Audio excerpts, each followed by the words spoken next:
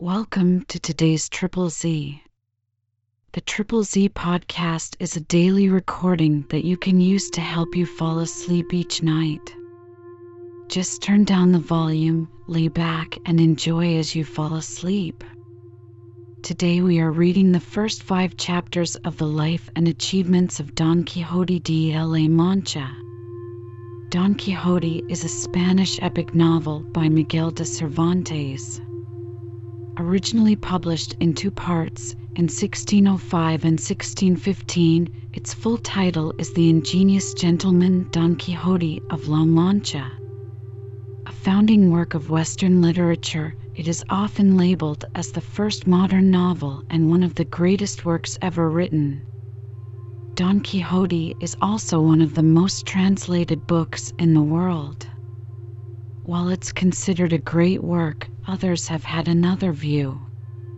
The Guardian reports despite its genius, author Martin Amis found it unpalatable and, according to The Guardian, wrote that while clearly an impregnable masterpiece, Don Quixote suffers from one fairly serious flaw, that of outright unreadability. The book bristles with beauties, charm, sublime comedy. It is also, for long stretches, approaching about 75% of the whole, inhumanly dull. We might just have to read this whole thing. If you enjoy our program, please be sure to write us a review on your podcast platform and share us with a friend. You both might sleep just a little better at night. Our website is Triple Z, that's 3zs.media. You can also like and share our content on Facebook or our Instagram account zzz_media_podcast. Music for today's episode was provided by the Sleep channel on Spotify. The Life and Achievements of Don Quixote de la Mancha. Chapter 1. The Quality and Way of Living of Don Quixote. In a certain village in La Mancha, in the kingdom of Aragon, of which I cannot remember the name, there lived not long ago one of those old-fashioned gentlemen who are never without a lance upon a rack, an old target, a lean horse, and a greyhound. His diet consisted more of beef than mutton, and, with mincemeat on most nights, lentils on Fridays, and a pigeon extraordinary on Sundays, he consumed 3/4 of his revenue. The rest was laid out in a plush coat, velvet breeches, with slippers of the same, for holy days, and a suit of the very best homespun cloth, which he bestowed on himself for working days. His whole family was a housekeeper something turned of 40, a niece not 20, and a man that served him in the house and in the field, and could saddle a horse and handle the pruning hook. The master himself was nigh 50 years of age, of a hale and strong complexion, lean-bodied and thin-faced, an early riser, and a lover of hunting. Some say his surname was Quixote or Quesada, for authors differ in this particular. However, we may reasonably conjecture he was called Quixote, i.e. lantern jaws, though this concerns us but little, provided we keep strictly to the truth in every point of this history.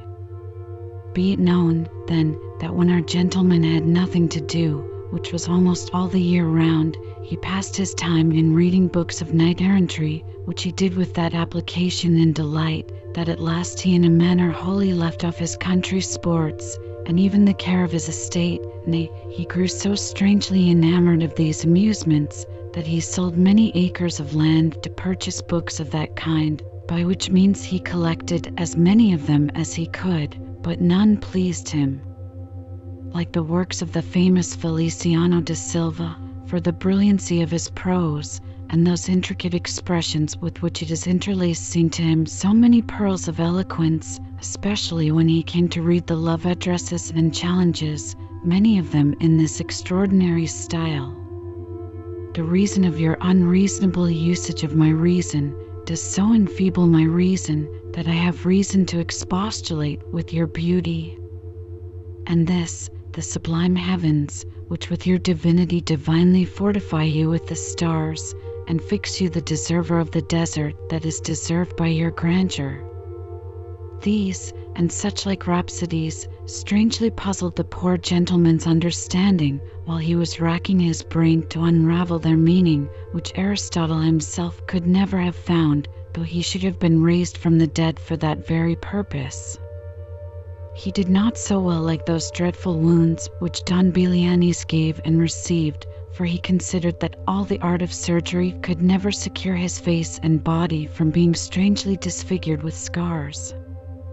However, he highly commended the author for concluding his book with a promise to finish that unfinishable adventure, and many times he had a desire to put pen to paper and faithfully and literally finish it himself, which he had certainly done, and doubtless with good success, had not his thoughts been wholly engrossed in much more important designs.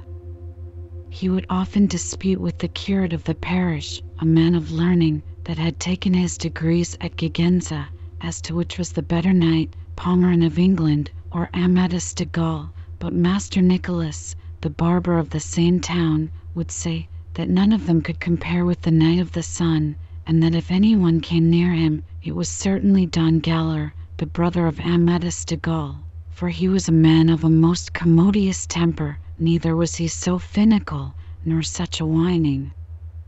lover as his brother, and as for courage, he was not a jot behind him. In fine, he gave himself up so wholly to the reading of romances that at night he would pore on until it was day, and would read on all day until it was night, and thus a world of extraordinary notions, picked out of his books, crowded into his imagination. Now his head was full of nothing but enchantments, quarrels, battles, challenges, wounds, complaints, love passages, torments, and abundance of absurd impossibilities, insomuch that all the fables and fantastical tales which he read seemed to him now as true as the most authentic histories.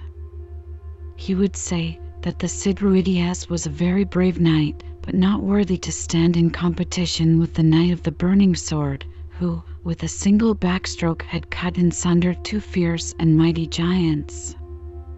He liked yet better Bernardo del Carpio, who, at Roncesvalles, deprived of life the enchanted Orlando, having lifted him from the ground and choked him in the air, as Hercules did Antaeus, the son of the earth. As for the giant Morganta, he always spoke very civil things of him, for among that monstrous brood, who were ever intolerably proud and insolent, he alone behaved himself like a civil and well-bred person. But of all men in the world he admired Rinaldo of Montalban, and particularly his carrying away the idol of Mahomet, which was all massy gold, as the history says, while he so hated that traitor Galalon, that for the pleasure of kicking him handsomely, he would have given up his housekeeper, nay, and his niece into the bargain. Having thus confused his understanding, he unluckily stumbled upon the oddest fancy that ever entered into a madman's brain, for now he thought it convenient and necessary, as well for the increase of his own honor as the service of the public, to turn knight-errant and roam through the whole world, armed capapi, and mounted on his steed, in quest of adventures, that thus imitating those knight-errants of whom he had read, and following their course of life, redressing all manner of grievances, and exposing himself to danger on all occasions, at last, after a happy conclusion of his enterprises, he might purchase everlasting honor and renown. The first thing he did was to scour a suit of armor that had belonged to his great-grandfather, and had lain time out of mind carelessly rusting in a corner, but when he had cleaned and repaired it as well as he could, he perceived there was a material piece wanting, for, instead of a complete helmet, there was only a single headpiece. However, his industry supplied that defect, for with some pasteboard he made a kind of half-beaver, or visor, which, being fitted to the headpiece, made it look like an entire helmet. Then, to know whether it were cutlass-proof, he drew his sword, and tried its edge upon the pasteboard visor, but with the very first stroke he unluckily undid in a moment what he had been a whole week in doing. He did not like its being broke with so much ease, and therefore, to secure it from the like accident, he made it anew, and fenced it with thin plates of iron, which he fixed on the inside of it so artificially, that at last he had reason to be satisfied with the solidity of the work, and so, without any farther experiment, he resolved it should pass to all intents and purposes for a full and sufficient helmet.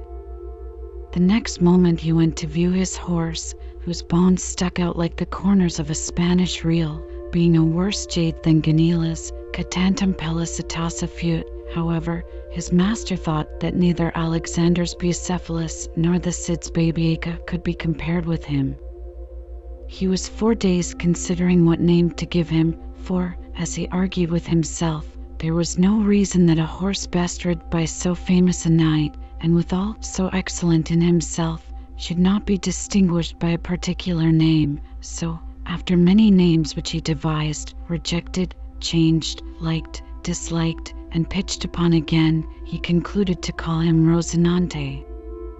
Having thus given his horse a name, he thought of choosing one for himself, and having seriously pondered on the matter 8 whole days more, at last he determined to call himself Don Quixote. Whence the author of this history draws this inference, that his right name was Quixote, and not Quixote, as others obstinately pretend.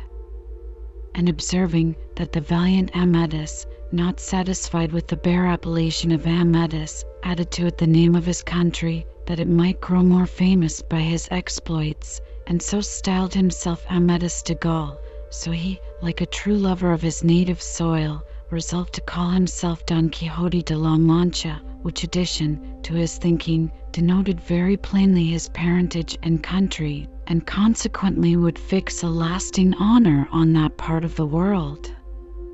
And now, his armor being scoured, his headpiece improved to a helmet, his horse and himself new named, he perceived he wanted nothing but a lady, on whom he might bestow the empire of his heart, for he was sensible that a knight-errant without a mistress was a tree without either fruit or leaves, and a body without a soul. Should I, said he to himself, by good or ill fortune, chance to encounter some giant, as it is common in knight-errantry, and happen to lay him prostrate on the ground, transfixed with my lance, or cleft in two, or, in short, overcome him, and have him at my mercy, would it not be proper to have some lady to whom I may send him as a trophy of my valor?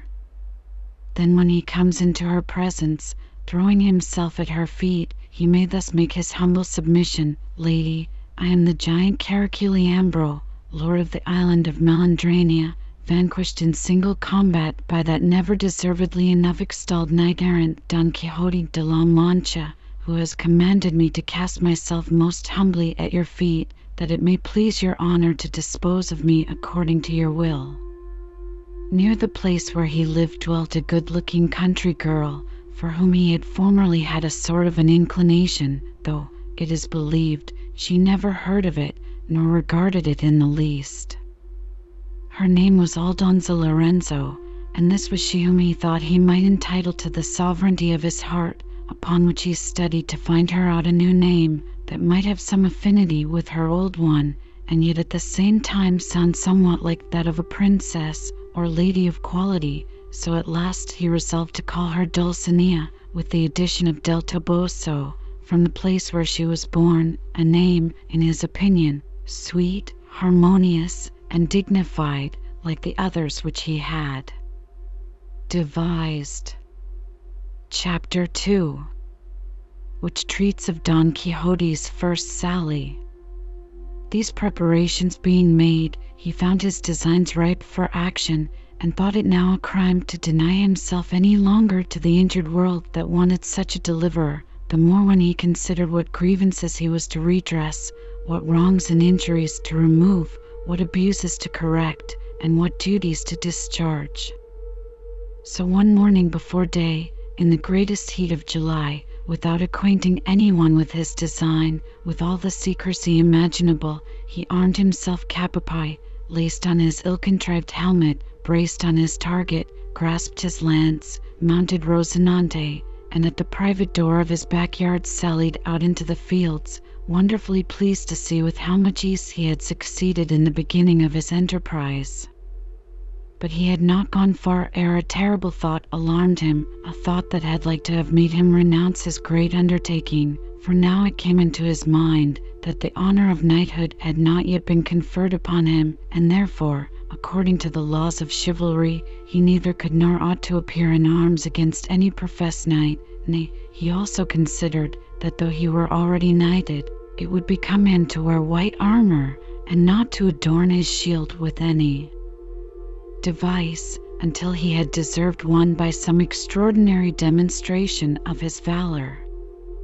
These thoughts staggered his resolution, but his frenzy prevailing more than reason, he resolved to be dubbed a knight by the first he should meet, after the example of several others, who, as the romances informed him, had formerly done the like. As for the other difficulty about wearing white armor, he proposed to overcome it by scouring his own at leisure until it should look whiter than ermine. And having thus dismissed these scruples, he rode calmly on, leaving it to his horse to go which way he pleased, firmly believing that in this consisted the very essence of adventures. And as he thus went on, no doubt, said he to himself, that when the history of my famous achievements shall be given to the world, the learned author will begin it in this very manner. When he comes to give an account of this my setting out, scarce had the ruddy Phoebus begun to spread the golden tresses of his lovely hair over the vast surface of the earthly globe, and scarce had those feathered poets of the grove, the pretty painted birds, tuned their little pipes to sing their early welcomes in soft melodious strains to the beautiful Aurora, displaying her rosy graces to mortal eyes from the gates and balconies of the Manchegan horizon, when the renowned knight Don Quixote de la Mancha, disdaining soft repose, forsook the voluptuous town, and mounting his famous steed Rocinante, entered the ancient and celebrated plains of Montiel. This was indeed the very road he took, and then proceeding, "O happy age! O fortunate times!" cried he, "decreed to usher into the world my famous achievements, achievements worthy to be engraven on brass, carved on marble, and delineated in some masterpiece of painting, as monuments of my glory and examples for posterity. And thou, venerable sage, wise enchanter, whatever be thy name, thou whom fate has ordained to be the compiler of this rare history, forget not, I beseech thee, my trusty Rocinante, the eternal companion of all my adventures." After this, as if he had been really in love, "O Princess Dulcinea," cried he, "lady of this captive heart, much sorrow and woe you have doomed me to in banishing me thus, and imposing on me your rigorous commands, never to appear before your beauteous face. Remember, lady, that loyal heart your slave, who for your love submits to so many miseries." To these extravagant conceits he added a world of others, all in imitation, and in the very style of those which the reading of romances had furnished him with, and all this while he rode so softly, and the sun's heat increased so fast, and was so violent, that it would have been sufficient to have melted his brains, had he had any left. He travelled almost all that day without meeting any adventure worth the trouble of relating, which put him into a kind of despair, for he desired nothing more than to encounter immediately some person on whom he might try the vigor of his arm.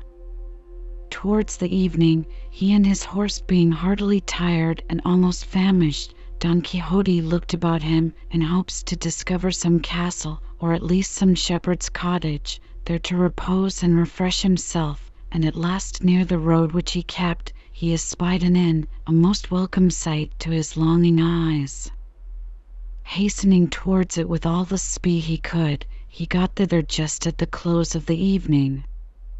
There stood by chance at the inn door 2 young female adventurers, who were going to Seville with some carriers that happened to take up their lodging there that very evening, and as whatever our knight-errant saw, thought, or imagined, was all of a romantic cast, and appeared to him altogether after the manner of his favourite books, he no sooner saw the inn but he fancied it to be a castle fenced with 4 towers,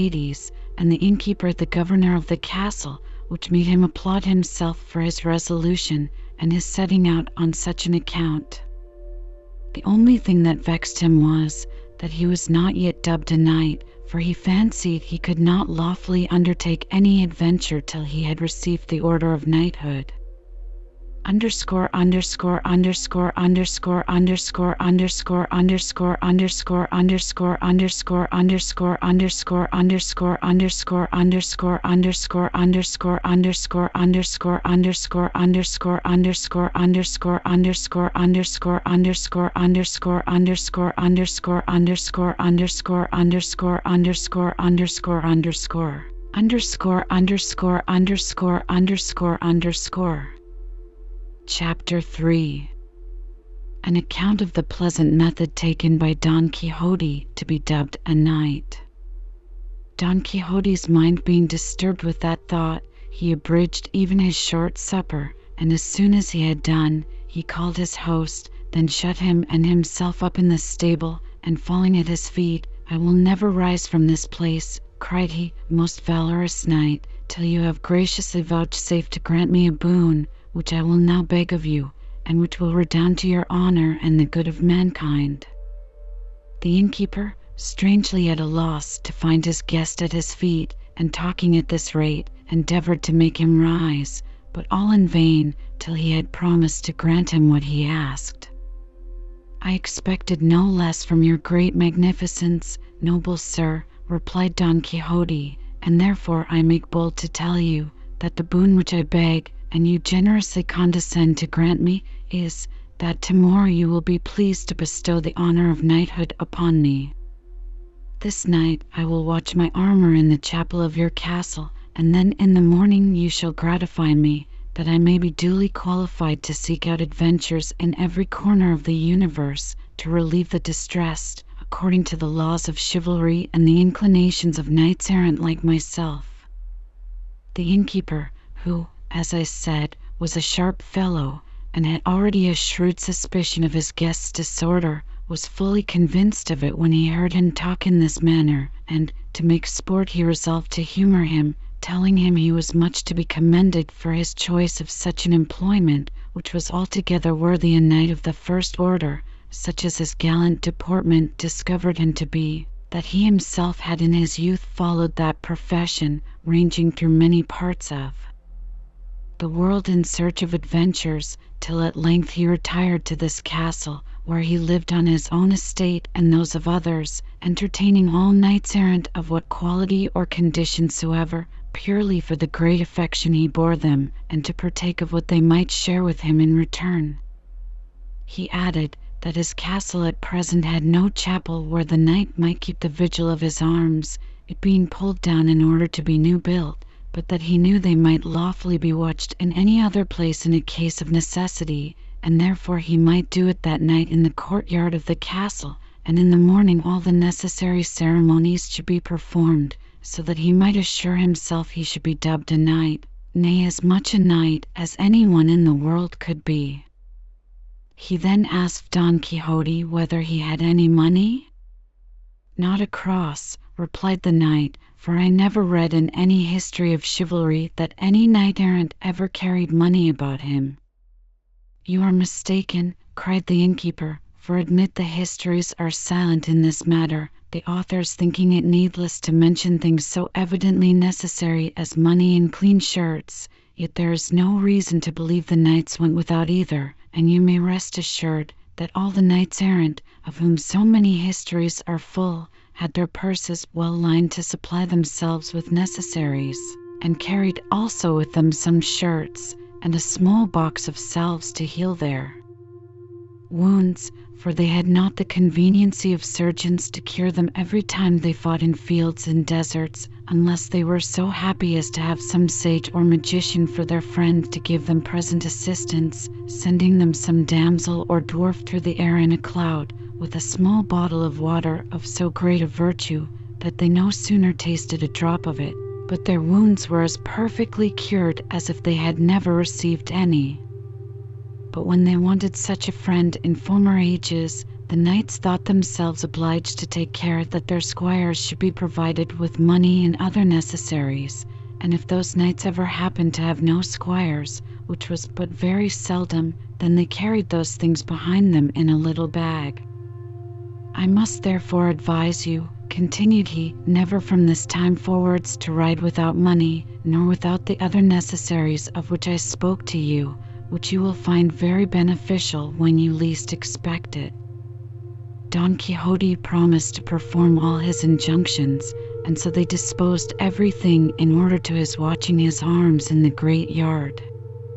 To which purpose the knight, having got them all together, laid them in a horse trough close by a well, then bracing his target and grasping his lance, just as it grew dark, he began to walk about by the horse trough with a graceful deportment. In the meanwhile, the innkeeper acquainted all those that were in the house with the extravagancies of his guest, his watching his arms, and his hopes of being made a knight. They all marveled very much at so strange a kind of folly, and went on to observe him at a distance, where they saw him sometimes walk about with a great deal of gravity, and sometimes lean on his lance, with his eyes all the while fixed upon his arms. It was now undoubted night, but yet the moon did shine with such a brightness as might almost have vied with that of the luminary which lent it her, so that the knight was wholly exposed to the spectator's view. While he was thus employed, one of the carriers who lodged in the inn came out to water his mules, which he could not do without removing the arms out of the trough. With that, Don Quixote, who saw him make towards them, cried out to him aloud, "O thou, whoever thou art, rash knight, that prepares to lay thy hands on the arms of the most valorous knight-errant that ever wore a sword, take heed, do not audaciously attempt to profane them with a touch, lest instant death be the too sure reward of thy temerity." But the carrier regarded not these threats, and laying hold of the armor without any more ado, threw it a good way from him, though it had been better for him to have let it alone, for Don Quixote no sooner saw this, but lifting up his eyes to heaven, and thus addressing his thoughts, as it seemed, to his lady Dulcinea, "Assist me, lady," cried he, "in the first opportunity that offers itself to your faithful slave, nor let your favor and protection be denied me in this first trial of my valor." Repeating such like ejaculations, he let slip his target, and lifting up his lance with both his hands, he gave the carrier such a terrible knock on his inconsiderate head with his lance, that he laid him at his feet in a woeful condition, and had he backed that blow with another, the fellow would certainly have had no need of a surgeon. This done, Don Quixote took up his armor, laid it again in the horse trough, and then walked on backwards and forwards with as great unconcern as he did at first. Soon after, another carrier, not knowing what had happened, came also to water his mules, while the first yet lay on the ground in a trance. But as he offered to clear the trough of the armor, Don Quixote, without speaking a word or imploring anyone's assistance, once more dropped his target, lifted up his lance, and then let it fall so heavily on the fellow's pate that without damaging his lance, he broke the carrier's head in 3 or 4 places.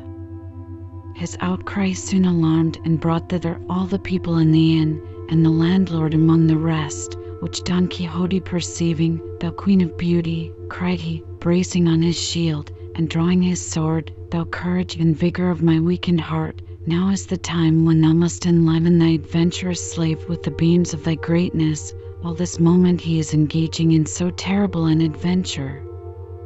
With this, in his opinion, he found himself supplied with such an addition of courage, that had all the carriers in the world at once attacked him, he would undoubtedly have faced them all. On the other side, the carriers, enraged to see their comrades thus used, though they were afraid to come near, gave the knight such a volley of stones that he was forced to shelter himself as well as he could under the covert of his target, without daring to go far from the horse trough, lest he should seem to abandon his arms. The innkeeper called to the carriers as loud as he could to let him alone, that he had told them already he was mad, and consequently the law would acquit him, though he should kill them. Don Quixote also made yet more noise, calling them false and treacherous villains, and the lord of the castle base and unhospitable, and a discourteous knight, for suffering a knight-errant to be so abused. "I would make thee know," cried he, "what a perfidious wretch thou art, had I but received the order of knighthood. But for you, base, ignominious rabble, fling on, do your worst, come on, draw nearer if you dare, and receive the reward of your indiscretion and insolence." This he spoke with so much spirit and undauntedness that he struck a terror into all his assailants, so that, partly through fear and partly through the innkeeper's persuasions, they gave over flinging stones at him, and he, on his side, permitted the enemy to carry off their wounded, and then returned to the guard of his arms as calm and composed as before. The innkeeper, who began somewhat to disrelish these mad tricks of his guest, resolved to dispatch him forthwith and bestow on him that unlucky knighthood to prevent farther mischief. So coming to him, he excused himself for the insolence of those base scoundrels as being done without his privity or consent, but their audaciousness, he said, was sufficiently punished. He added that he had already told him there was no chapel in his castle, and that indeed there was no need of one to finish the rest of the ceremony of knighthood, which consisted only in the application of the sword to the neck and shoulders, as he had read in the register of the ceremonies of the order, and that this might be performed as well in a field as anywhere else, that he had already fulfilled the obligation of watching his arms, which required no more than 2 hours' watch, whereas he had been 4 hours upon the guard. Don Quixote, who easily believed him, told him he was ready to obey him, and desired him to make an end of the business as soon as possible, for if he were but knighted, and should see himself once attacked, he believed he should not leave a man alive in the castle, except those whom he should desire him to spare for his sake. Upon this, the innkeeper, lest the knight should proceed to such extremities, fetched the book in which he used to set down the carrier's accounts for straw and barley, and having brought with him the 2 kind females already mentioned, and a boy that held a piece of lighted candle in his hand, he ordered Don Quixote to kneel, then reading in his manual, as if he had been repeating some pious oration, in the midst of his devotion he lifted up his hand, and gave him a good blow on the neck, and then a gentle slap on the back with the flat of his sword, still mumbling some words between his teeth in the tone of a prayer.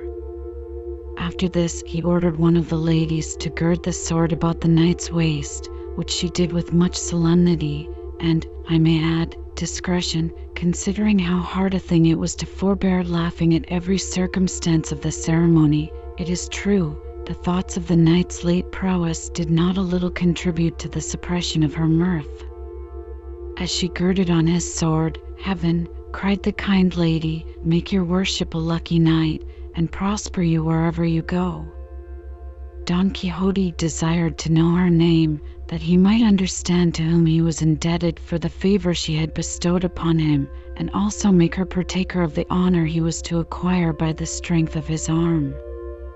To which the lady answered with all humility that her name was Tolosa, a cobbler's daughter, that kept a stall among the little shops of Sancobanea at Toledo, and that whenever he pleased to command her, she would be his humble servant.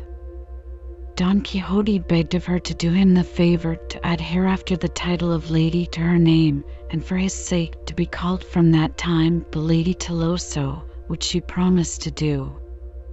Her companion, having buckled on his spurs, occasioned a light conference between them, and when he had asked her name, she told him she went by the name of Malivera, being the daughter of an honest miller of Antequera. Our new knight entreated her also to style herself the Lady Malivera, making her new offers of service.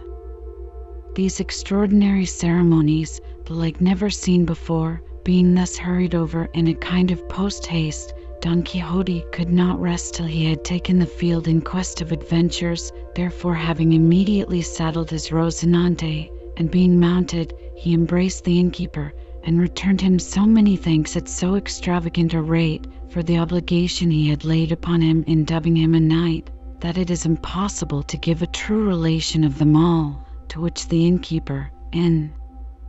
haste to get rid of him, returned as rhetorical though shorter answers, and without stopping his horse for the reckoning, was glad with all his heart to see him go. Chapter 4. What befell the knight after he had left the inn? Aurora began to usher in the morn, when Don Quixote sallied out of the inn, so overjoyed to find himself knighted, that he infused the same satisfaction into his horse, who seemed ready to burst his girths for joy. But calling to mind the admonitions which the innkeeper had given him concerning the provision of necessary accommodation in his travels, particularly money and clean shirts, he resolved to return home to furnish himself with them, and likewise get him a squire, designed to entertain as such a laboring man, his neighbor, who was poor and had a number of children, but yet very fit for the office. With this resolution he took the road which led to his own village. The knight had not traveled far when he fancied he heard an effeminate voice complaining in a thicket on his right hand. "I thank heaven," said he, when he heard the cries, "for favoring me so soon with an opportunity to perform the duty of my profession and reap the fruits of my desire, for these complaints are certainly the moans of some distressed creature who wants my present help." Then turning to that side with all the speed which Rosinante could make, he no sooner came into the wood, but he found a mare tied to an oak, and to another a young lad about 15 years of age, naked from the waist upwards. This was he who made such a lamentable outcry, and not without cause, for a lusty country fellow was strapping him soundly with a girdle at every stripe, putting him in mind of a proverb, "Keep your mouth shut and your eyes open." "Good master," cried the boy, "I'll do so no more. Indeed, master, hereafter I'll take more care of your goods." Don Quixote, seeing this, cried in an angry tone, "Discourteous knight, 'tis an unworthy act to strike a person who is not able to defend himself. Come, bestride thy steed, and take thy lance, then I'll make thee know thou hast acted the part of a coward." The country fellow, who gave himself for lost at the sight of an apparition in armor brandishing his lance at his face, answered him in mild and submissive words. "Sir knight," cried he, "this boy, whom I am chastising, is my servant, and because I correct him for his carelessness or his knavery, he says I do it out of covetousness, to defraud him of his wages, but, upon my life and soul, he belies me." "Sayest thou this in my presence, vile rustic?" cried Don Quixote. "For thy insolent speech, I have a good mind to run thee through the body with my lance. Pay the boy this instant, without any more words, or I will immediately dispatch and annihilate thee. Unbind him, I say, this moment." The countryman hung down his head, and without any further reply unbound the boy, who, being asked by Don Quixote what his master owed him, told him it was 9 months' wages, at 7 reals a month. The knight, having cast it up, found it came to 63 reals in all, which he ordered the farmer to pay the fellow immediately, unless he intended to lose his life that very moment. "The worst is, Sir Knight," cried the farmer, "that I have no money about me, but let Andres go home with me, and I'll pay him every piece out of hand." "What, I go home with him?" cried the youngster. "I know better things, for he'd no sooner have me by himself, but he'd flay me alive, like another street Bartholomew." "He will not dare," replied Don Quixote. "I command him, and that's sufficient. Therefore, provided he will swear by the order of knighthood which has been conferred upon him, that he will duly observe this regulation, I will freely let him go, and then thou art secure of thy money." "Good sir, take heed what you say," cried the boy, "for my master is no knight, nor ever was of any order in his life. He's John Haldudo, the rich farmer of Quintanar." "This signifies little," answered Don Quixote, "for there may be knights among the Haldudos. Besides, the brave man carves out his fortune, and every man is the son of his own works." "That's true, sir," quoth Andres, "but of what works can this master of mine be the son, who denies me my wages, which I have earned with the sweat of my brows?" "I do not deny to pay thee thy wages, honest Andres," cried the master. "Do but go along with me, and by all the orders of knighthood in the world, I promise to pay thee every piece, as I said." "Be sure," said Don Quixote, "you perform your promise, for if you fail, I will assuredly return and find you out, and punish you moreover, though you should hide yourself as close as a lizard. And if you will be informed who it is that lays these injunctions on you, that you may understand how highly it concerns you to observe them, know, I am Don Quixote de la Mancha, the righter of wrongs, the revenger and redresser of grievances, and so farewell, but remember what you have promised and sworn, as you will answer for it at your peril." This said, he clapped spurs to Rocinante and quickly left them behind. The countryman, who followed him with both his eyes, no sooner perceived that he was past the woods and quite out of sight than he went back to his boy Andres. "Come, child," said he, "I will pay thee what I owe thee, as that righter of wrongs and redresser of grievances has ordered me."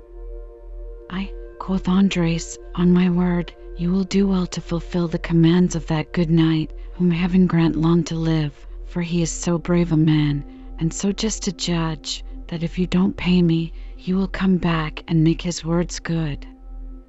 "I dare swear as much," answered the master, "and to shew thee how much I love thee, I am willing to increase the debt, that I may enlarge the payment."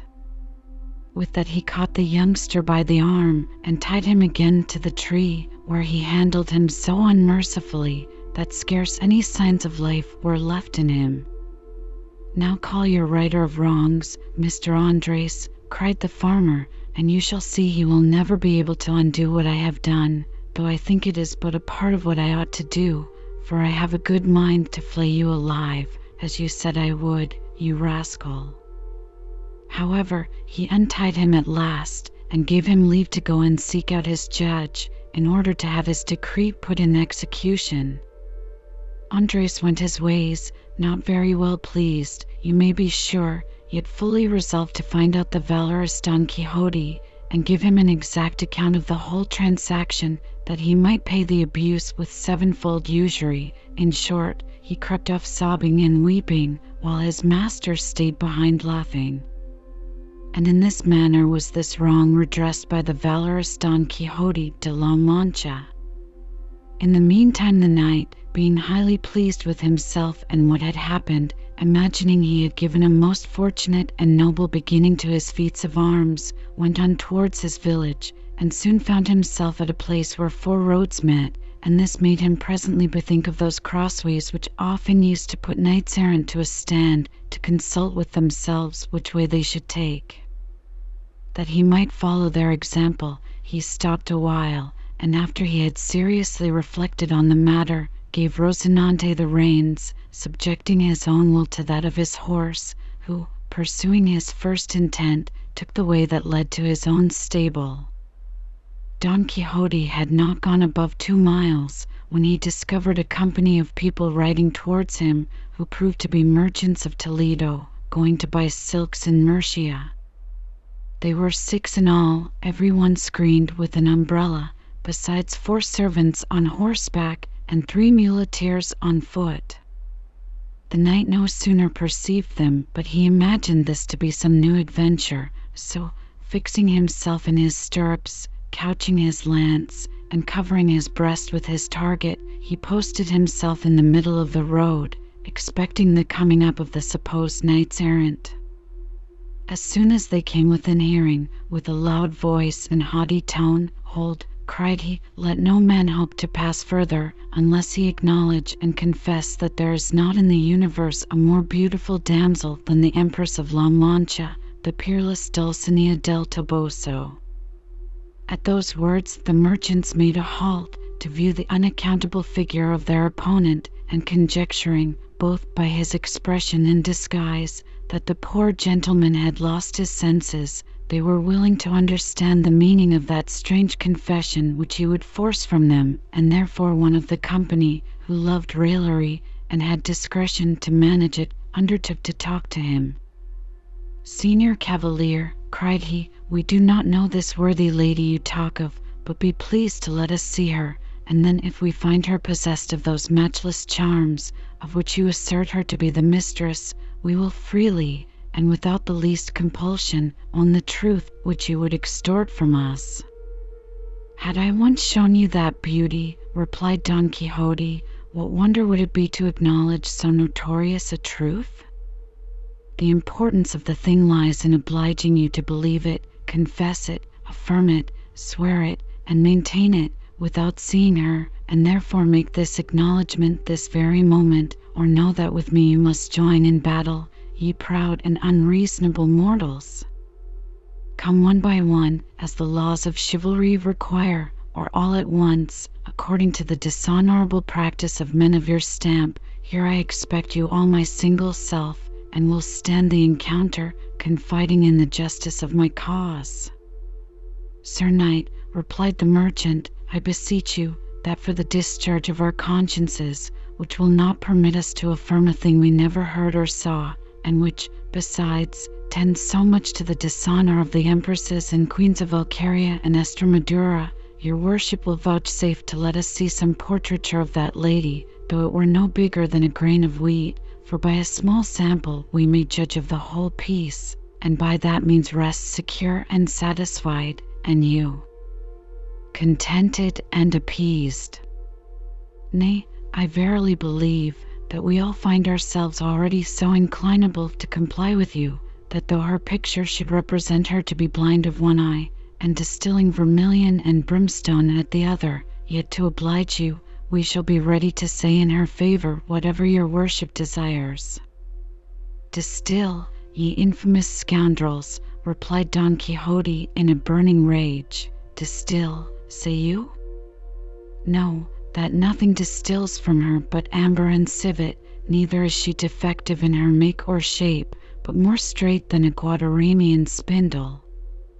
But you shall all severely pay for the blasphemy which thou hast uttered against the transcendent beauty of my incomparable lady." Saying this, with his lance couched, he ran so furiously at the merchant who thus provoked him, that had not good fortune so ordered it that Rocinante should stumble and fall in the midst of his career, the audacious trifler had paid dear for his raillery. But as Rocinante fell, he threw down his master, who rolled and tumbled a good way on the ground without being able to get upon his legs, though he used all his skill and strength to effect it, so encumbered he was with his lance, target, spurs, helmet, and the weight of his rusty armor. However, in this helpless condition he played the hero with his tongue. "Stay," cried he, "cowards, rascals, do not fly. It is not through my fault that I lie here, but through that of my horse, ye poltroons." One of the muleteers, who was none of the best-natured creatures, hearing the overthrown knight thus insolently treat his master, could not bear it without returning him an answer on his ribs, and therefore coming up to him as he lay wallowing, he snatched his lance, and having broke it to pieces, so belaboured Don Quixote's sides with one of them, that, in spite of his arms, he thrashed him like a wheat sheaf. His master indeed called to him not to lay on him so vigorously, and to let him alone, but the fellow, whose hand was in, would not give over till he had tired out his passion and himself, and therefore running to the other pieces of the broken lance, he fell to it again without ceasing, till he had splintered them all on the knight's iron enclosure. At last the mule driver was tired, and the merchants pursued their journey, sufficiently furnished with matter of discourse at the poor knight's expense. When he found himself alone, he tried once more to get on his feet, but if he could not do it when he had the use of his limbs, how should he do it now, bruised and battered as he was? But yet for all this, he esteemed himself a happy man, being still persuaded that his misfortune was one of those accidents common in knight-errantry, and such a one as he could wholly attribute to the falling of his horse. Chapter 5. A further account of our knight's misfortunes. Don Quixote, perceiving that he was not able to stir, resolved to have recourse to his usual remedy, which was to bethink himself what passage in his books might afford him some comfort, and presently his frenzy brought to his remembrance the story of Baldwin and the Marquis of Mantua, when Charlot left the former wounded on the mountain, a story learned and known by little children, not unknown to young men and women, celebrated, and even believed, by the old, and yet not a jot more authentic than the miracles of Mahomet. This seemed to him as if made on purpose for his present circumstances, and therefore he fell a-rolling and tumbling up and down, expressing the greatest pain and resentment, and breathing out, with a languishing voice, the same complaints which the wounded knight of the wood is said to have made. "Alas! Where are you, lady dear, that for my woe you do not moan? You little know what ails me here, or are to me disloyal grown." Thus he went on with the lamentations in that romance, till he came to these verses: "O thou, my uncle and my prince, Marquis of Mantua, noble lord, when kind fortune so ordered it that a ploughman who lived in the same village and near his house happened to pass by as he came from the mill with a sack of wheat. The fellow, seeing a man lie at his full length on the ground, asked him who he was and why he made such a sad complaint. Don Quixote, whose distempered brain presently represented to him the countryman as the Marquis of Mantua, his imaginary uncle, made him no answer, but went on with the romance. The fellow stared, much amazed to hear a man talk such unaccountable stuff, and taking off the visor of his helmet, broken all to pieces with blows bestowed upon it by the mule driver, he wiped off the dust that covered his face, and presently knew the gentleman. "Master Quixote," cried he, for so he was properly called when he had the right use of his senses, and had not yet from a sober gentleman transformed himself into a wandering knight, "how came you in this condition?" But the other continued his romance, and made no answers to all the questions the countryman put to him, but what followed in course in the book. Which the good man perceiving, he took off the battered adventurer's armour as well as he could, and fell a searching for his wounds, but finding no sign of blood or any other hurt, he endeavoured to set him upon his legs, and at last, with a great deal of trouble, he heaped him upon his own ass, as being the more easy and gentle carriage. He also got all the knight's arms together, not leaving behind so much as the splinters of his lance, and having tied them up, and laid them on Rosinante, which he took by the bridle, and his ass by the halter, he led them all towards the village, and trudged on foot himself, while he reflected on the extravagances which he heard Don Quixote utter. Nor was the Don himself less melancholy, for he felt himself so bruised and battered that he could hardly sit on the ass, and now and then he breathed such grievous sighs as seemed to pierce the very skies, which moved his compassionate neighbour once more to entreat him to declare to him the cause of his grief. So he bethought himself of the Moribundas, whom Rodrigo de Narvaez, Alcaide of Antequera, took and carried prisoner to his castle, so that when the husbandman asked him how he did, and what ailed him, he answered word for word as the prisoner Abindarus replied to Rodrigo de Narvaez in the Diana of George de Montemayor, where that adventure is related, applying it so properly to his purpose that the countryman wished himself anywhere than within the hearing of such strange nonsense, and being now fully convinced that his neighbour's brains were turned, he made all the haste he could to the village, to be rid of him. Don Quixote in the meantime thus went on: "You must know, Don Rodrigo de Narvaez, that this beautiful Zarifa, of whom I gave you an account, is at present the most lovely Dulcinea del Toboso, for whose sake I have done, still do, and will achieve the most famous deeds of chivalry that ever were, are, or ever shall be seen in the universe." "Good sir," replied the husbandman, "I am not Don Rodrigo de Narvaez, nor the Marquis of Mantua, but Pedro Alonso by name, your worship's neighbour, nor are you Baldwin, nor Abindarus, but only that worthy gentleman, Señor Quixote." "I know very well who I am," answered Don Quixote, "and what's more, I know that I may not only be the persons I have named, but also the 12 peers of France, nay, and the 9 worthies all in one, since my achievements will outrival not only the famous exploits which made any of them singly illustrious, but all their mighty deeds accumulated together." Thus discoursing, they at last got near their village about sunset, but the countryman stayed at some distance till it was dark, that the distressed gentleman might not be seen so scurvily mounted, and then he led him home to his own house, which he found in great confusion.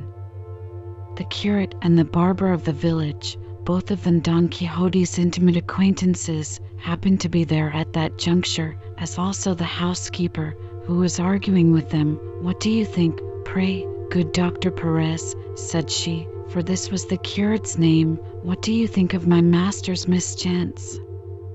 Neither he, nor his horse, nor his target, lance, nor armor, have been seen these 6 days. What shall I do, wretch that I am? I dare lay my life, and it is as sure as I am a living creature, that those cursed books of errantry, which he used to be always poring upon, have set him beside his senses. For now I remember I have heard him often mutter to himself that he had a mind to turn knight-errant and ramble up and down the world to find out adventures." His niece added, addressing herself to the barber, "You must know, Mr. Nicholas, that many times my uncle would read you those unconscionable books of disventures for 48 hours together, then away he would throw his book, and drawing his sword, he would fall a-fencing against the walls. And when he had tired himself with cutting and slashing, he would cry he had killed for giants as big as any steeples, and the sweat which he put himself into, he would say was the blood of the wounds he had received in the fight. Then would he swallow a huge jug of cold water, and presently he would be as quiet and as well as ever he was in his life. And he said that this same water was a sort of precious drink brought him by the sage Esquife, a great magician and his special friend. Now, it is I who am the cause of all this mischief, for not giving you timely notice of my uncle's raving, that you might have put a stop to it ere it was too late, and have burnt all these excommunicated books, for there are I do not know how many of them that deserve as much to be burnt as those of the rankest heretics." "I am of your mind," said the curate, "and verily tomorrow shall not pass over before I have fairly brought them to a trial, and condemned them to the flames, that they may not minister occasion to such as would read them to be perverted after the example of my good friend." The countryman, who, with Don Quixote, stood without, listening to all this discourse, now perfectly understood the cause of his neighbour's disorder, and, without any more ado, he called out, "Open the gates there, for the Lord Baldwin, and the Lord Marquis of Mantua, who is coming sadly wounded, and for the Moorish Lord Abindarez, whom the valorous Don Rodrigo de Narvaez, Alcaide of Antequera, brings prisoner." At which words they all got out of doors, and the one finding it to be her uncle, and the other to be her master, and the rest their friend, who had not yet alighted from the ass, because indeed he was not able, they all ran to embrace him, to whom Don Quixote, "Forbear," said he, "for I am sorely hurt, by reason that my horse failed me. Carry me to bed, and, if it be possible, let the enchantress Urganda be sent for to cure my wounds." "Now," quoth the housekeeper, "see whether I did not guess right." On which foot my master halted. "Come, get to bed, I beseech you, and, my life for yours, we will take care to cure you without sending for that same Urganda. A hearty curse, I say, light upon those books of chivalry that have put you in this pickle." Whereupon they carried him to his bed, and searched for his wounds, but could find none, and then he told them he was only bruised, having had a dreadful fall from his horse Rocinante while he was fighting 10 giants, the most outrageous and audacious upon the face of the earth. "Ho, ho!" cried the curate, "are there giants too in the dance? Nay, then, we will have them all burnt by tomorrow night." Then they asked the Don 1,000 questions, but to every one he made no other answer, but that they should give him something to eat, and then leave him to his repose. They complied with his desires, and then the curate informed himself at large in what condition the countryman had found him, and having had a full account of every particular, as also of the knight's extravagant talk, both when the fellow found him and as he brought him home, this increased the curate's desire of effecting what he had resolved to do next morning, at which time he called upon his friend, Mr. Nicholas the barber, and went with him to Don Quixote's house.